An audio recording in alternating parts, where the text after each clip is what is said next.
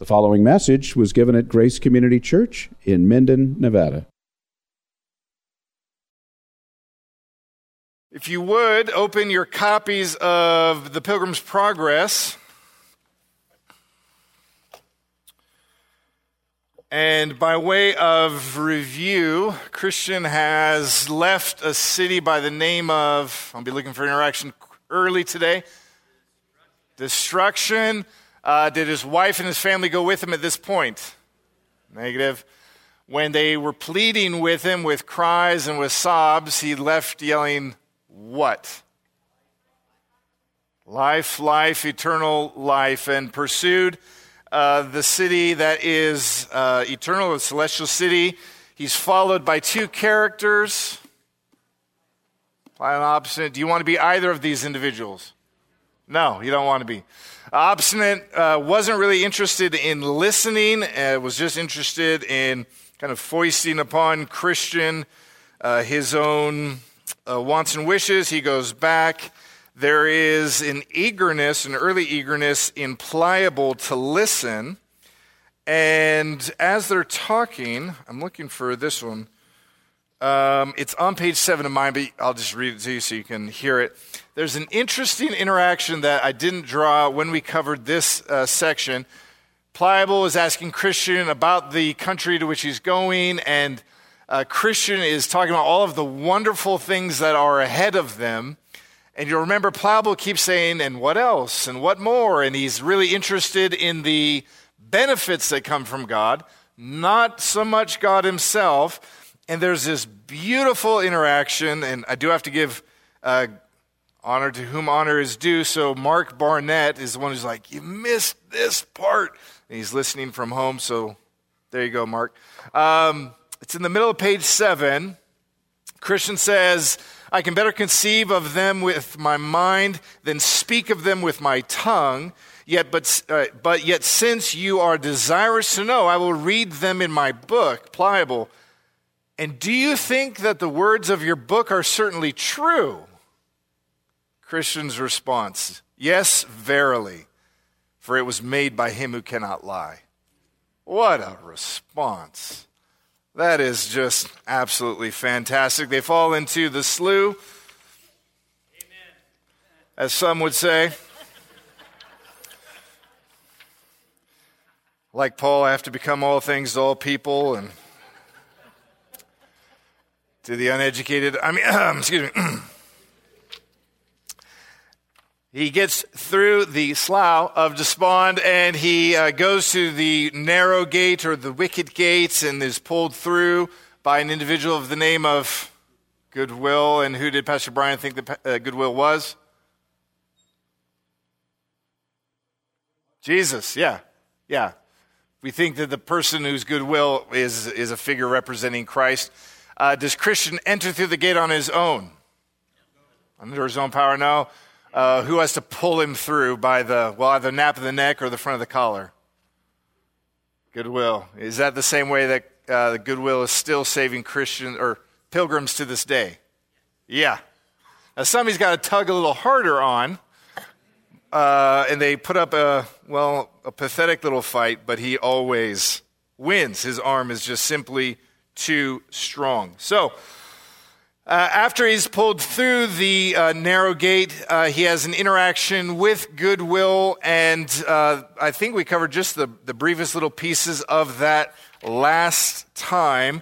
And picking up around about page 25 in the green copy, about halfway down, Christian is told to go on from there, and it says, then Christian began to gird up his loins. That is a phrase that's not really popular now.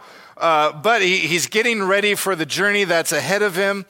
And he was told that he would go to the house of an individual whose name was Interpreter. He should knock, would be given admittance, and we would pick up from there. So he goes to Interpreter's house.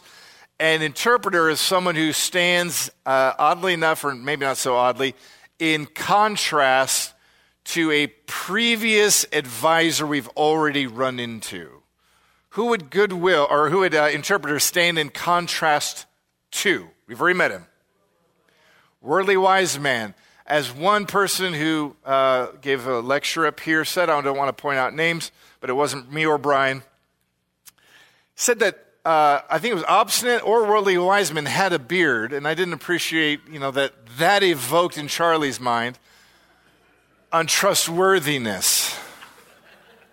Some things we say out of envy, and so maybe he's, I don't know. But he goes and he is set in contrast both to worldly wise men as well as maybe subtly those to whom worldly wise men told Christian to go talk to, Mr. Legality and his pretty son, Civility, at the town of Morality, I believe. Yeah. So as he goes to Interpreter's house tends to be one of, it can't be like the only, but it's one of the most beloved sections in Pilgrim's Progress. If you ask kind of folks who've read it or reread it again, what's your favorite part? Very few people are like, ooh, like the Castle of Despair. That's usually not a real page turner. Often, or the whole scene in Vanity Fair, I find some of the most difficult reading, not because it's hard, because it's really tough. It's sad, right? Though I don't want to give any spoilers away if you haven't read that part yet. But the passage Charlie alluded to where he goes through the river, obviously is going to be one of the favorites. But often among the favorite passages is going to be Interpreter's House. One author who's written on the characters of Pilgrim's Progress, Alexander White, in kind of picturing what is this place, a house of interpretation, and a person who does the interpreting. He answers a question. He says, every minister of the gospel is an interpreter, and every evangelical church is an interpreter's house.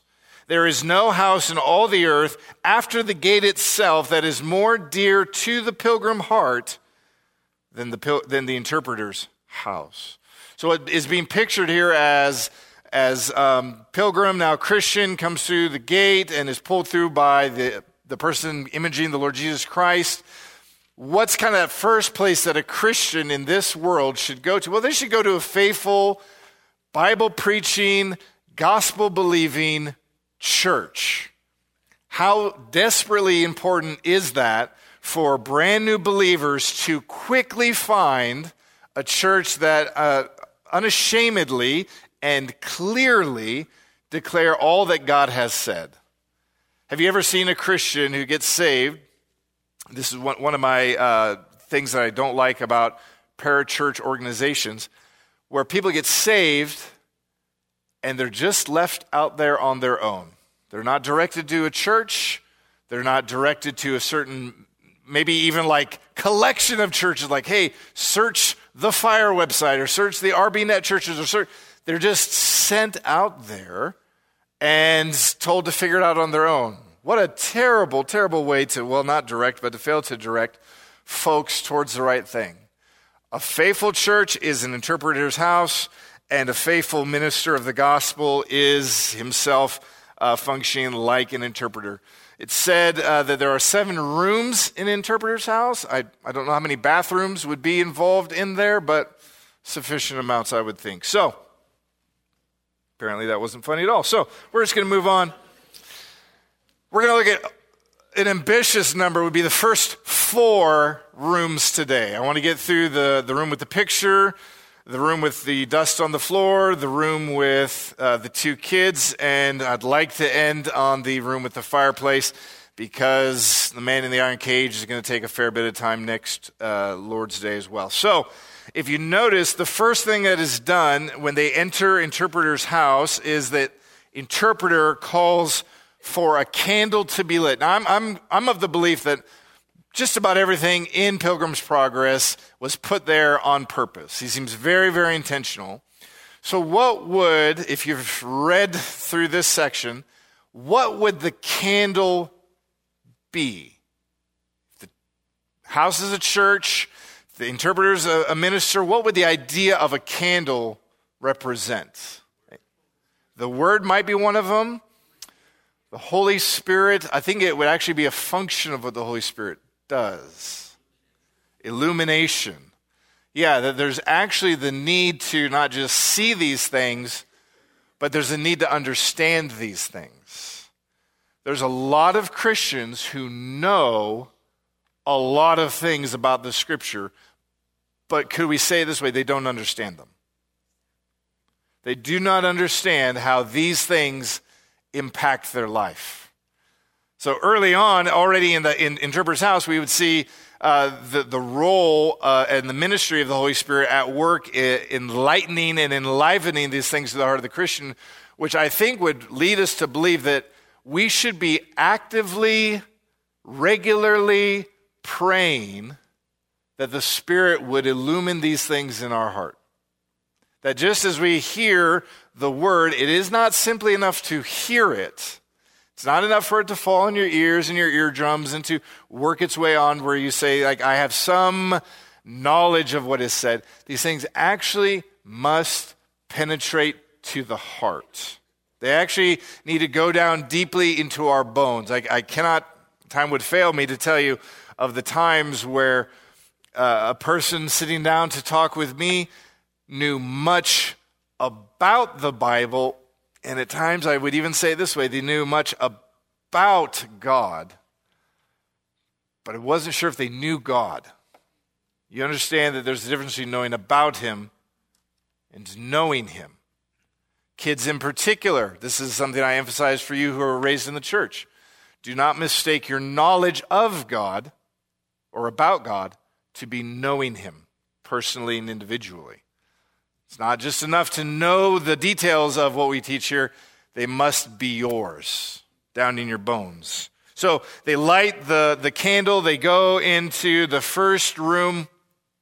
These things are given so that these truths or these lessons would actually guide pilgrim or Christian through the rest of his journey from where he's at to the celestial city. So Bunyan is going to take what he thinks are 7 really, really key things that every Christian should know on their journey to, in our case, to be to Zion, right? So whether you're new in the faith or medium in the faith or mature in the faith, all of these things are needful from the very first day through the gate to even when you're on the shores of the river ready to cross. You're going to need all of these aspects. It's not like you get a few of them down, you use them for a season, you outgrow them, or they wear out. That's not it at all. You actually need to understand each and every one of these lessons to faithfully navigate the Christian life, right? That's why this house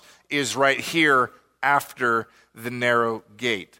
So the first room that he's brought in, and again, I'm going to try to not read all of it, but it's just so good. It is one of my favorites, if not the absolute favorite in the book. So on page 26 of the green copy, interpreter invites him to come in. They light the candle, and so he takes him to a private room, and he bids him open the door, to which he is done. And Christian saw a picture of a very grave man. Does anyone have a different word besides grave or marginal reading? Serious expression. So he was a Baptist, whoever this is. That wasn't the word I was looking for, but it worked out beautifully. Any others? Important? Wow, I like that, especially with where I'm going to take this. Anything else? Mine says brave in the margin. That seems to be a wide variety of meaning between important, grave, serious-faced, and what was the other one? Brave.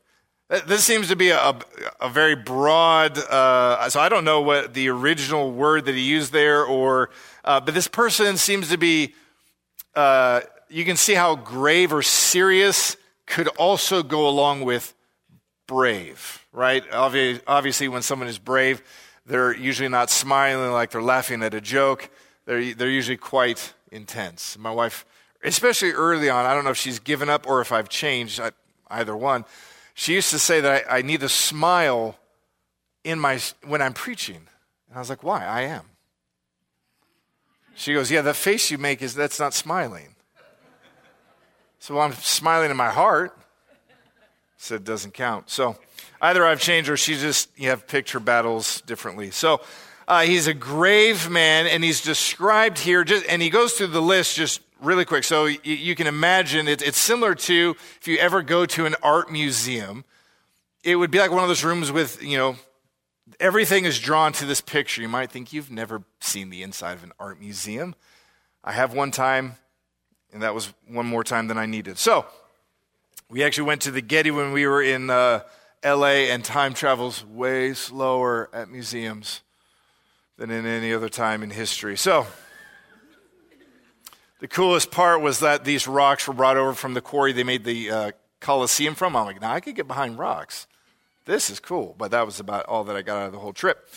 So he goes and he sees this picture. It's of a very serious man. And look down at the description. It says this picture was hanging on the wall, and his eyes were lifted to heaven. He had the best book in his hand. The law of truth was written upon his lips. The world was behind his back. It stood as if pleated with men, and a crown of gold did hang over his head. Now, before we get into the next section, we should kind of pick apart what each of these descriptions mean, because he won't actually unpack all of these. He takes it in a different direction here in a second. So the picture is of a person whose eyes are lifted up to heaven. Some would think, actually I'll get there here in just a second. No, I'll get there right now. Some think that this would also be in the image of John Gilfer, his old pastor. So the person being described, we believe to be a faithful Christian minister. I'll kind of help sell why I think that is the case here in just a minute. If the scowl didn't give away faithful Baptist minister, I don't know what more I can say to convince you. But so he's grave or he's brave, a true minister. Yes, can tend to be a serious person. And that might have to do with their personality or lack of personality. But that's probably not what John Bunyan's drawing out. He's probably not saying like, some of you people, you got these pastors have no sense of humor. Though that might be. What would he be indicating by grave or serious? Think about it. He goes out of his way to mention that that's what the person looks like. Sober-minded. Who said that? We're here somewhere? Yeah. Sober-minded is one of them. What's another implication of it? Serious, but why is he serious?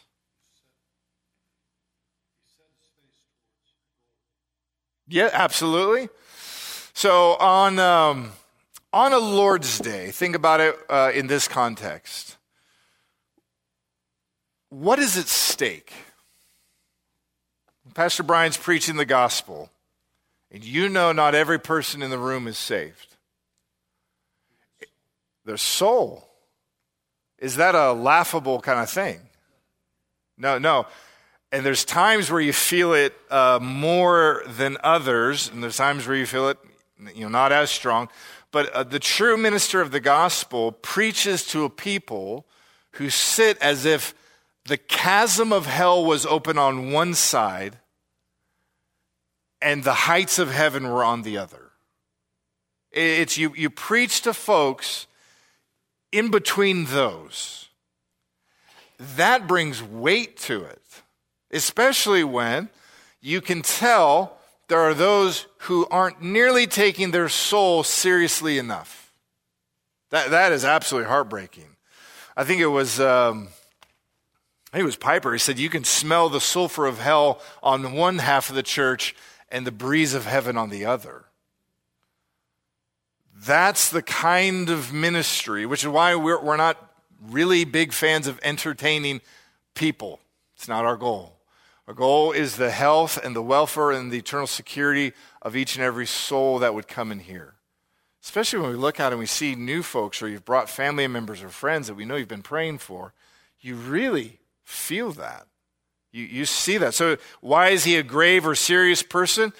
It's because the task at which he's been given to do is a serious, grave task. He knows that there's heaven on one side and hell on the other. His eyes are lifted up to heaven. What would that be? Bill's already alluded to it. He's interceding. That's one. Focused on what?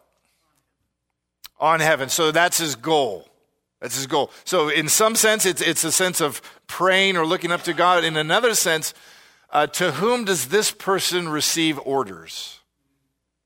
Yeah, well, from heaven, not from people. And so you could think of the way that maybe Psalm 123 verse 2 puts it, behold, as the eyes of a servant look to the hand of his master, as the eyes of the maidservant to the hand of her mistress, so our eyes look to Yahweh God.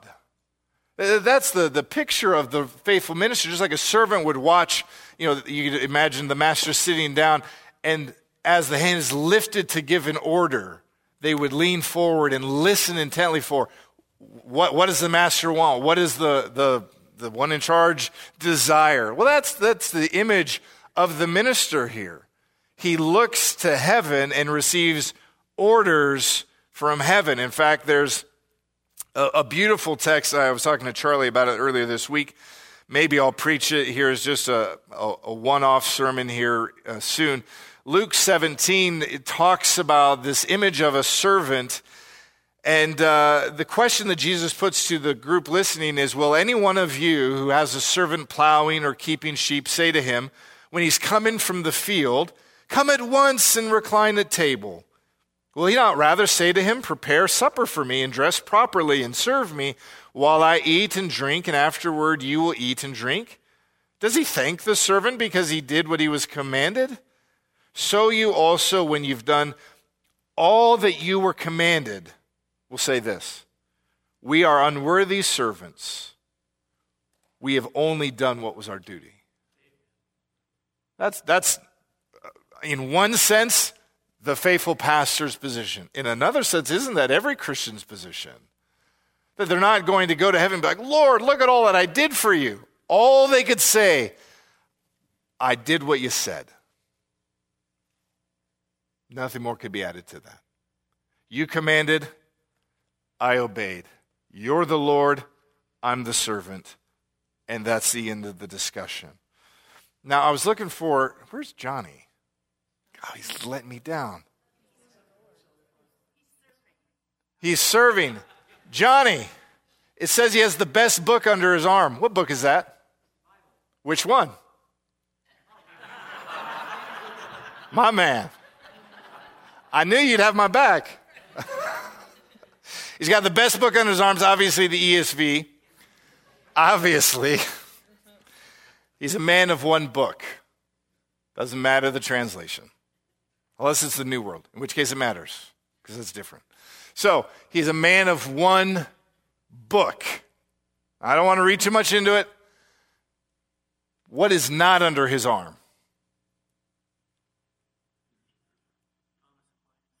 That's exactly what I had in mind, actually. He doesn't have a boatload of tradition under his arm. He doesn't have edicts from popes. He has the book. Now, he'd be accused in our day of being a biblicist. What a lovely title that I would embrace. Someone accuses me of being too biblical. I'm like, thank you, man. What a compliment, even though they didn't mean it that way. He's a man of one book. Not lots of different books. His nose isn't stuck in every newspaper. Well, that's an archaic reference, I guess. Or any news outlet or whatever it is. He's a man of the book and only that book. And if he ever veers away from that book, he's not a faithful minister anymore. He's not to have his own thoughts and opinions under his arm. He's to have the book under his arm. That is what you want in a faithful minister of the gospel, that they declare the word of God, not their thoughts and opinions. Now, sometimes their thoughts on like vegetables or salad comes out, but you would recognize it as being ridiculous, and you just, graciously move on with them. So, he's got the best book under his arm. He has the truth on his lips, so it's not just something inside, but something that he speaks and declares. Bunyan says his work is to both know and unfold dark things or unclear things to sinners. The world is at his back. What would that indicate? That he doesn't care for them? I don't think that. He's not influenced. Yeah, he's not pandering after the mob. He's not looking to be received and praised and welcomed and celebrated by the world. So the things the world fears, he does not fear. The things the world loves, he doesn't love. Does he care for the world? Yeah, he cares for the souls of those in the world, but he's not pandering after the approval of them, nor does he fear them. So if the world hates him, that's nothing more than what the Word of God promised would happen. He shouldn't be shocked. He shouldn't be swayed by it. He shouldn't even lose sleep over it. And he also shouldn't be drawn away at the thoughts or prospects of being liked by the world. Does that give pastors or, by extension, just Christians license to be jerks? No, that's a big mistake I see made, especially on the interwebs, right? We think, well, I'm right, so I can be a jerk about it. No, you're just a jerk who happens accidentally to be right, perhaps. There's a world of difference between being bold and full of conviction and being a jerk. Be bold, be full of conviction, but don't be a jerk, right? If ever you peddle in truth and not love, Paul seems to think you're like an obnoxious 2-year-old whacking on a cymbal. It's in the Greek, trust me. So, you're a noisy gong. You are what happens when friends people say they're your friends, give your kids toys that make noise, which is a mark of an enemy, not of a friend. Paul says that's you and all your truth on your reform blogs on Facebook. You're a loud kazoo and nothing more, right? So this man is not a jerk. He's actually just bold and pursuing what his Lord has for him, and he knows it will cost him. We'll get more to this. We'll say more on this later on, but there is a cost involved with having your back to the world. The picture stands as though pleading with men. That's the job of this person, and there's a crown of gold hanging over his head. It's not on his head, but it hangs over it. What would that indicate? Future reward. Yeah, he actually has his eyes on a prize that isn't had in this world. So Revelation 2 verse 10, be faithful unto death and I'll give you the crown of life. Or 1 Corinthians 9:25, every athlete exercises self-control in all things. They do it for a perishable wreath, the word is crown, you for an imperishable one. Bunyan says, sliding and despising the things that are present for the love that he has for his master's service. He's sure in the world that comes next to have glory as his reward. So there's a lot of details in just how he describes this picture that's hanging on the wall. He's that faithful minister. We'll get to why, in particular, I'm convinced it is specifically a minister here in a second. But then he says something super weird at the bottom of 26. And Christian says, what does this mean? That's not the weird part. An interpreter says, the man whose picture this is one of 1,000. That's not like one in every 1,000. Seems to think of it, one of 1,000 that are, which I think gives us a peek into the theological and evangelical landscape of Bunyan's day. Right? He wrote during very difficult times, and it seems like his thought that ministers were not a dime a dozen. This is weird because it almost sounds like modern day vocabulary. He can beget children, which I feel like we need to explain in our day. He's not saying men can have babies, despite what the world says. When I read this, I was like, oh my goodness, I have to talk about this. He can travel in birth with children. What are you talking about? And nurse them himself. He had no idea that we would have to explain this in our own day.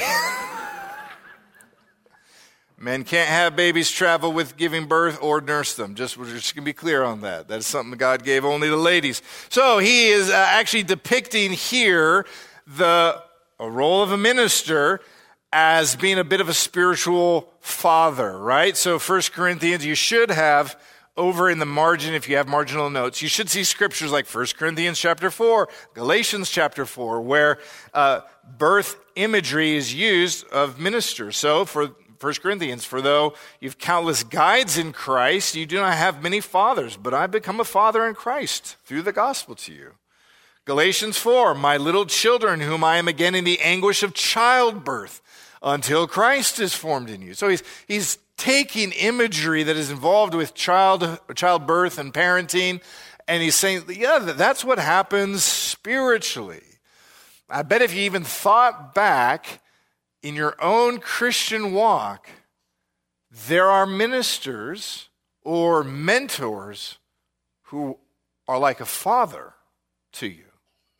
I've had the pleasure of several such men, and I forget even how or when this person came up today, but when I read this passage, I thought of one of my dear friends, Richard Winters, who was an older man of faith who always would sit in the row in front of us, and his prayers and his instruction to me as a young man shaped me.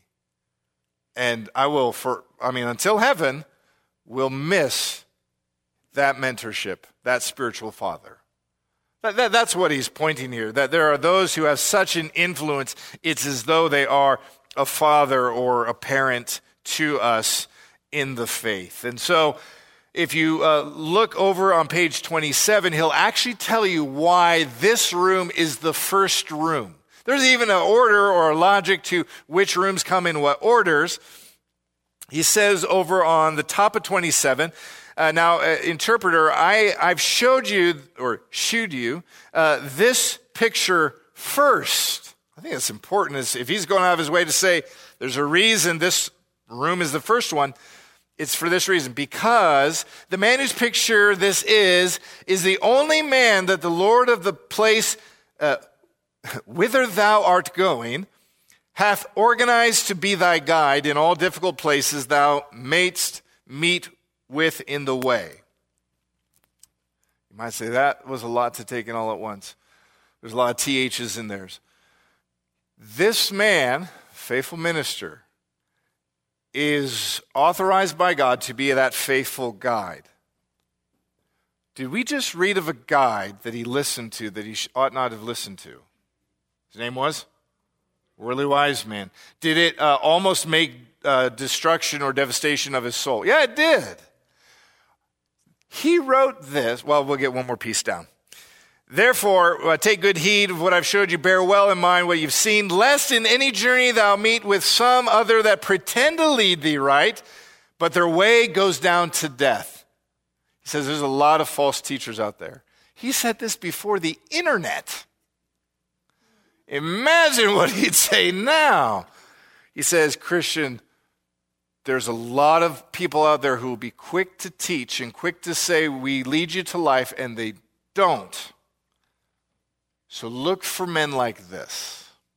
Look for men who are grave, serious, Bible under their arm, eyes on heaven, not on the world, back to the world, prize in heaven pursuing that. That's the kind of faithful guide, and there are a myriad of false ones. You probably have experienced this either personally or through the life of someone else.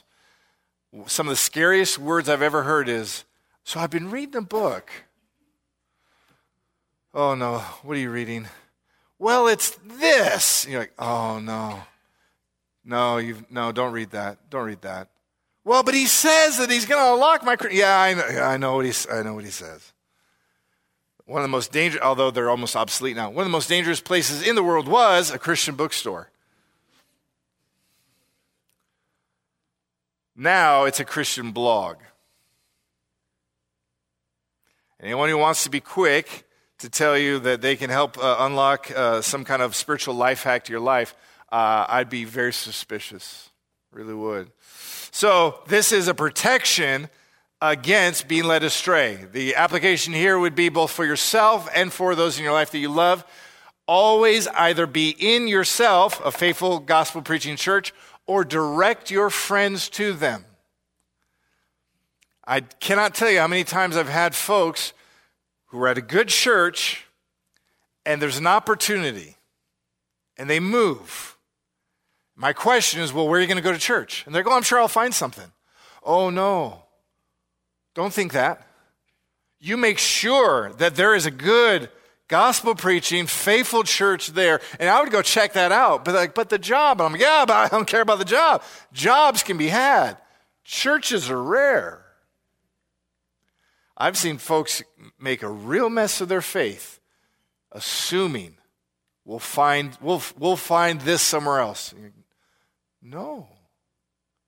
When you find a good one, or if one of your friends does, or you know how to direct them to it, direct them to faithful places. It is, I think, one of the most, if not the most powerful influence on the life of a Christian.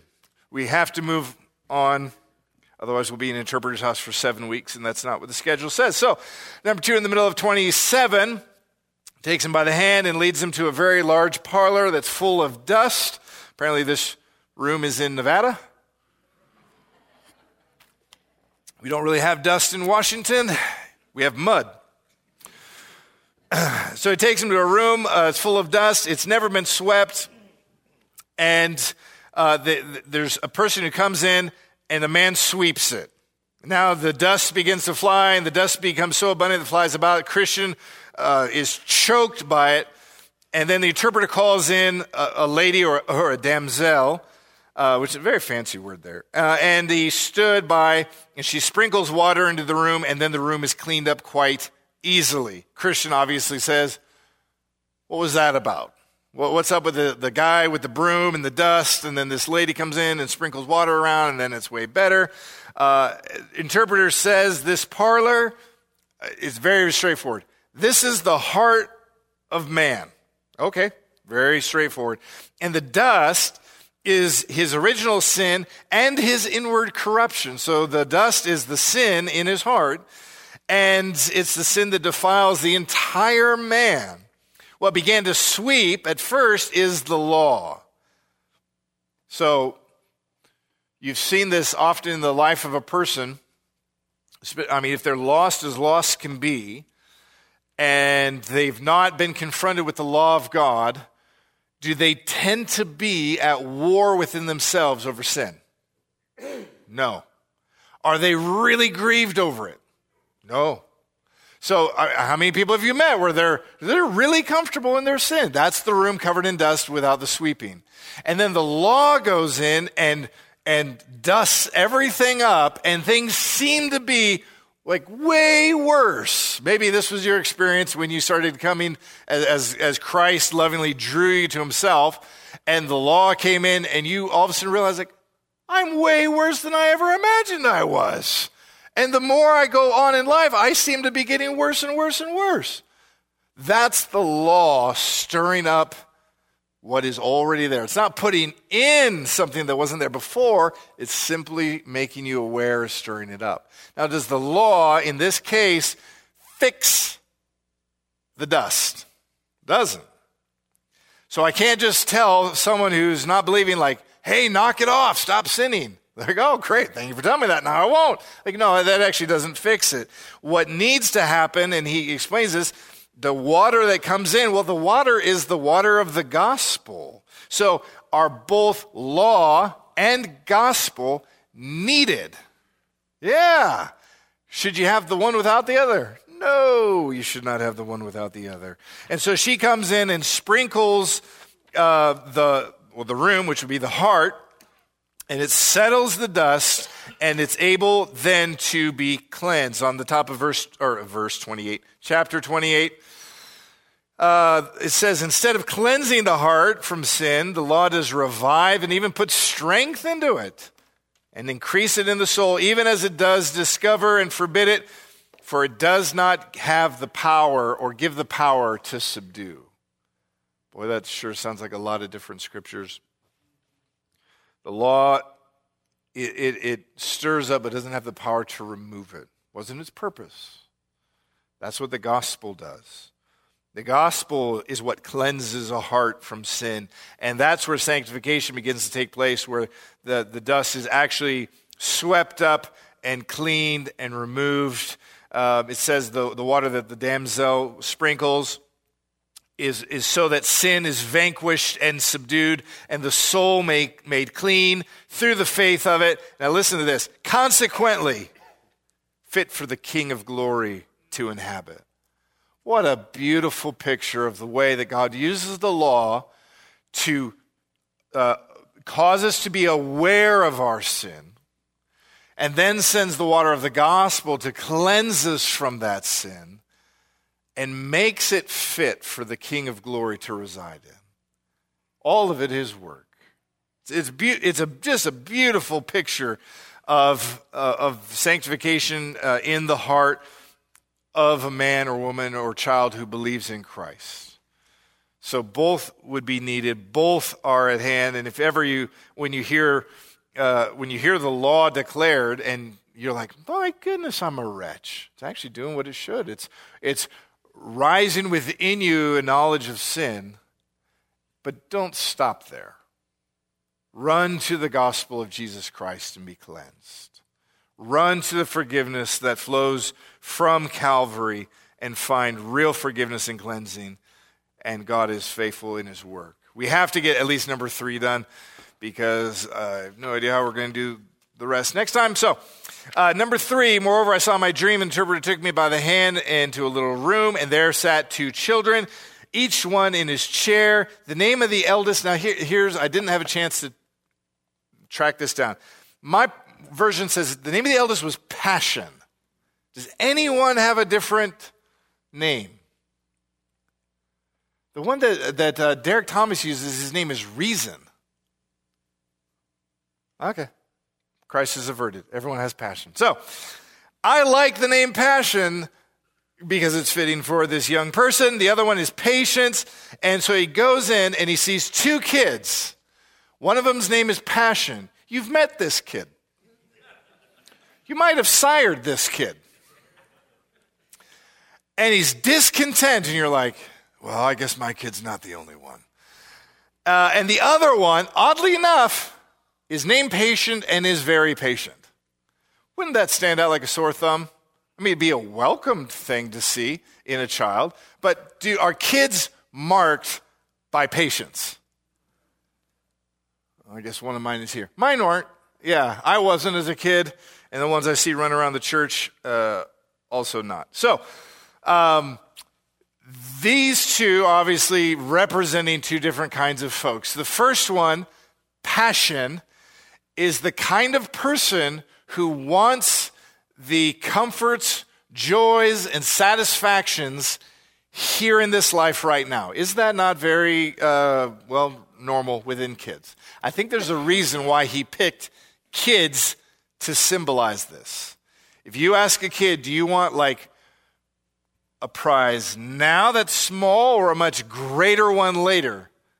Most of them are going to take the one right now, and then they'll want the other one later also, but that's neither here nor there. So this one wants the immediate gratification or satisfaction in life. This is the person who wants to, if I could steal from a false shepherd, they want to have their best life now. Yeah, they think that the things in this world, the toys of it, the experiences of it, they should live them out fully now. Now, don't mistake that with what Ecclesiastes says in that there is a proper enjoyment of good gifts. That's not what this is talking about. This is talking about the person who wants instant gratification in this life, even though, if you look down to page 28, the governor of them, both of them, would have them wait for the best things. Passion is not willing to wait. Patience is. So, Passion is offered a bag of treasure immediately, and it's poured at his feet, and he takes it up, and he rejoices. Now, notice this. It's not enough for Passion to receive the rewards in this life immediately. So it's not like he just enjoys them, is content in them, and just lives it out. What does he do to Patience? He scorns him and laughs at him. Is that similar to the way the world would view the church in this age? You bunch of fools that think there's a glory to be had in the future. You're wasting it. They're not content to simply enjoy the frivolous things here on this earth. They must mock those who would be patient. Notice that patience quickly spends his money. He lavishes it away. There's nothing left to him except rags. What does that remind you of in the Bible if you could cut one story in half? Yeah, it's the first half of the prodigal son.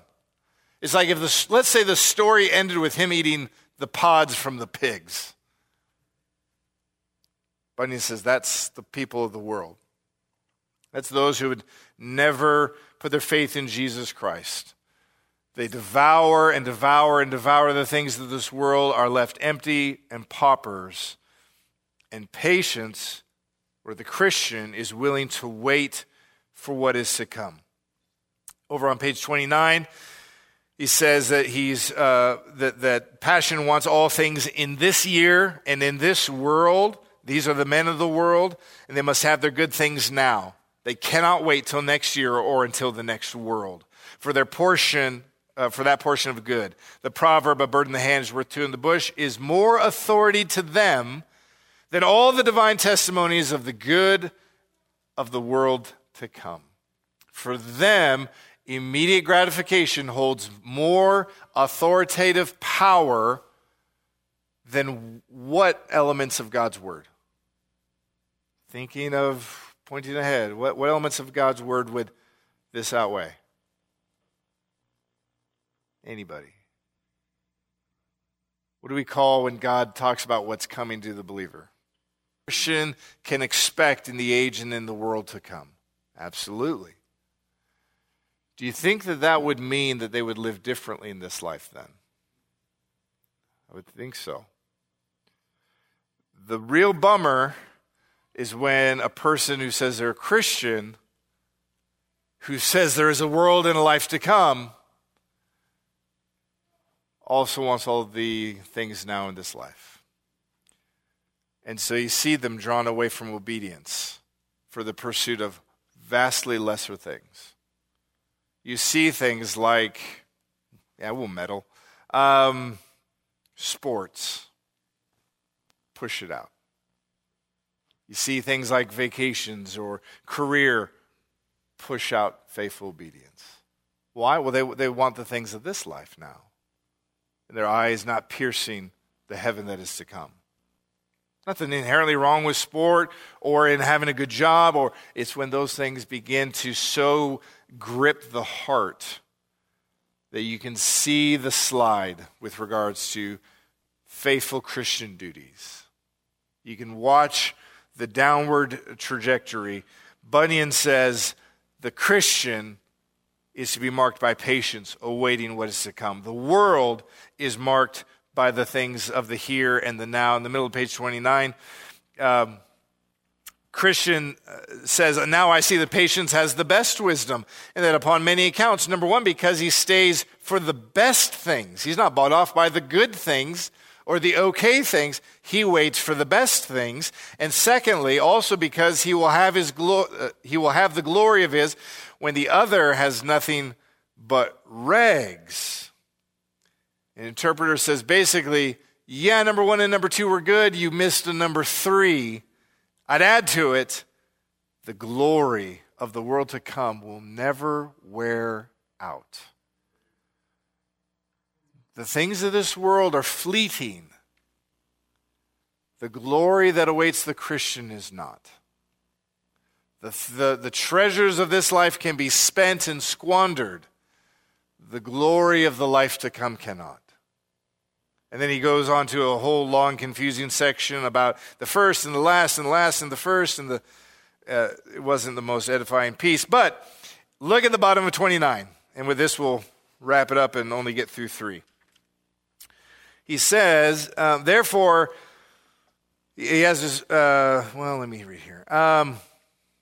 The patience must have it lastingly. Therefore, it is said of, what does your text say? Dives? Dives. In the lifetime thou receivest thy good things, and likewise Lazarus evil things, and now he's comforted and thou art tormented. Who is Dives or Dives? Yeah, it's actually the word that would be used in Latin to describe the rich man in the parable or in the story of rich man and Lazarus. Lazarus has a name. The rich guy does not, so it's actually just the Latin word, I think, for rich. And throughout church history, they've referred to him as Dive or Dives. I guess it's probably a hick translation to say dive. So it probably is Dives. He's referring to the rich man in the story of rich man and Lazarus. The man who would feast and squander, and in the in the scene that happens at the end, he can't so much as afford a drop of water for his tongue. Christian says those are the options set before each and every son of Adam and daughter of Eve. Will they have their eyes fixed on the life that is coming and be willing to suffer in this life with their eye on the next? Or will they, like that greedy child passion, say, no, I want it now. I want what I want, and I want it now. It's not the attitude of a Christian. Now, that this is particularly difficult when you live in a very affluent country like we do. We have all of these things at our fingertips. And he's not advocating for being a monk or for being these things, but I think he is warning us, watch the grip that they have on your heart. Be careful that the subtlety of riches does not lead you astray. And if God calls you to suffer, will you suffer well? And will you suffer even thankfully? Or like a spoiled brat, do we kick and scream and demand that we have what we want? Bunyan would say that's not the Christian.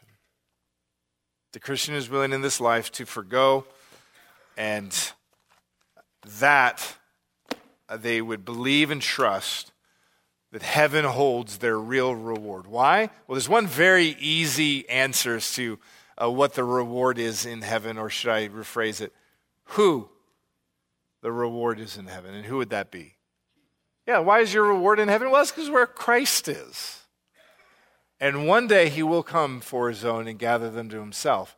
And we will have truly the unfading glory of Christ as our own. We live and wait for that day. And we're not bought off by lesser things in the meantime. Let's pray. Father God, we pray that you would set our eyes on heaven, that we, like the stern man, would have our eyes on heaven and our back to the world. We pray that the glory of where your Son is now would be where we would set our hearts. Cause us to be careful and watchful against the deceitfulness of riches and comfort and pleasure. Help us to recognize your good gifts as what they are, gifts and not gods. We pray that you would not just guard our hearts from this, but you guard the hearts of our kids. That as the world calls to them and seeks to allure them, that they would recognize and flee from the deceitfulness of riches. Cause them to set their hope and their hearts on heaven. As we worship you today, may we declare, not just with our words, but also in our hearts, that truly Christ is worth more than 10,000 worlds combined. And we would have him unmixed with anything else. We pray this in his name. Amen.